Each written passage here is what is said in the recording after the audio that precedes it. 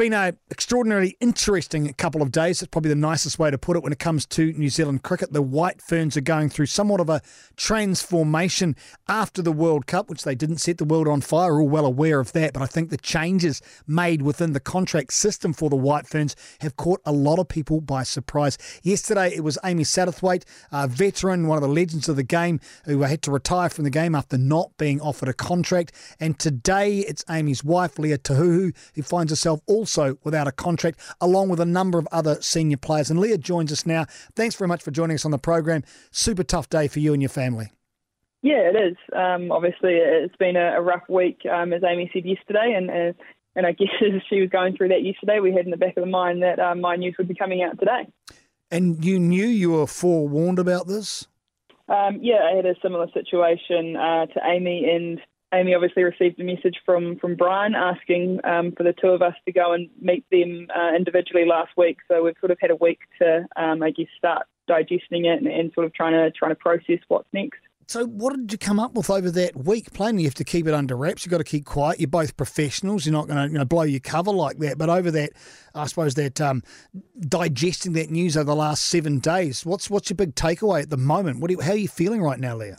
Yeah, still pretty disappointed and gutted, I guess, not to be not only not offered a contract, but sort of informed that you're not part of their immediate future plans. It's a pretty tough one to swallow when you think that you've still got so much to offer, and recent performances sort of, I guess, back that up. But look, it's the decision that New Zealand cricket have taken, and you have to respect that. You can't change it, and sport can be brutal at times, and we know that, and we're certainly feeling that right now. But we've had brilliant support from the New Zealand Cricket Players Association, and our PDM, Leslie Albridge, has been amazing. I think she's been in contact with us every day, and family and friends have been getting around us for the last week. Did you fight back when you got the news to go, hold on, we need to talk about this? So did you have any form of recourse whatsoever? It wasn't really a situation where you were given much opportunity for that. I wouldn't say that it was a two-way conversation. It was more of a sit-down meeting and just being informed of the situation. There was no, I guess, opportunity for that, and the decision had been made. It wasn't a conversation about what are you thinking or those sorts of things. It was purely, this is what we've decided, and this is the direction that we're now going in. Do you find it interesting that without a head coach established that such huge, grand and sweeping changes have been made? Because there are a couple of kind of coaches, aren't they? Some of them are like, give me a team, I'll coach them. Others are like, no, I need to pick my team because I need to know what I'm going to get out of, what players I can get the best out of. So how do you feel about the way it's been, I suppose, the timing more than anything? I guess it's just unfortunate timing, really, that there isn't a head coach in place, but the contracting system has to be done. And I guess whether that's something that's looked at in the future, if they're in that situation again, maybe that will be the case. But they had their selection panel that they were happy to go with and rank the contracts without a head coach in place. After the lack of success in the World Cup, I think the World Cup as a whole was extraordinarily successful. It was a wonderful tournament. I think people engaged in it, did so much for women's cricket, but the White Ferns were unsuccessful. You know that. Did you feel the writing was on the wall that there was going to be wholesale changes after what you athletes failed to achieve during that particular tournament, Leah? No, I think it would be hard to say that there was, writing on the wall or wholesale changes as such.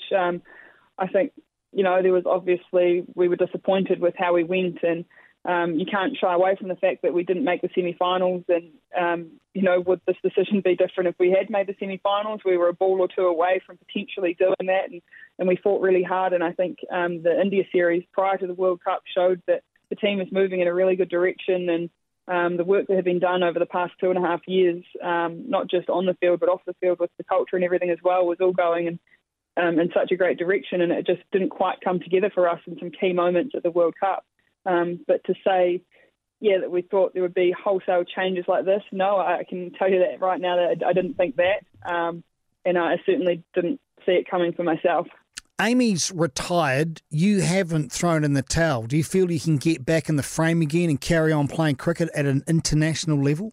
Yeah, I do. I think I've got a lot to offer still. If I'm perfectly honest, I think I'm bowling some of the best I have of my career, and the numbers would suggest that over the past 12 to 24 months as well. I'm only 31, which is a factor in it too. I mean, Amy obviously made the decision to retire, and she was not contracted and told that she was not in their immediate plans over the next sort of year, and she's nearly 36, so it's a different situation for her. But I certainly feel like I've got a lot left in me, looking at some opportunities to play in franchise cricket overseas, and looking forward to taking the field with the Canterbury Magicians and not putting some more performances out there that hopefully, I guess, grab the attention of New Zealand cricket selectors and the new coach. And I would love more than anything to get back in and playing for my country. I absolutely love it, and I don't feel like I'm finished yet. With the huge changes, and this is, I don't know if you can comment on this or not, but when you look at the development and what Brian Stronach and what New Zealand cricket want to do as far as breeding that next generation and creating some depth, a little fraught in the fact that a lot of the senior players are no longer contracted. How easy is it going to be for them to bring this next generation through without some of these older players around to assist them? I mean, they haven't lost everybody in the senior ranks, don't get me wrong here, but there's a lot of you athletes that aren't there anymore to offer that guidance and that helping hand. A tad on the dangerous side, do you think? Yeah, look, I think there will be a bit of a hole there, no doubt, with the changes that they've made. They've lost a lot of experience out of that group. But like you say, there is still the experience there of Susie and Sophie, and even someone like Amelia Kerr, who's really starting to stand up and show her leadership. That I think there's enough there, and the culture is in a really good place within that team that I really hope that they'll be able to continue the work and help bring this new generation through. And it doesn't need to be said, but it's a tough couple of days for you and your family. But by the sounds of you, Leah Tahuhu, you're not going to sit down without a fight, and you've still got plenty of cricket left in you, and you're going to carry on that vein, and we love to see that. Yeah, look, I've had numerous setbacks, whether it be injuries or bits and pieces over the last 12 years of my career, and this is no different. It's a setback, and don't get me wrong, it is a big one, but I'm willing to go out there and carry on and hopefully show that I've still got something to give to this team. And on that note, we'll let you get on with your weekend, Leah Tahuhu. Thank you very much for your time. Thanks for having me.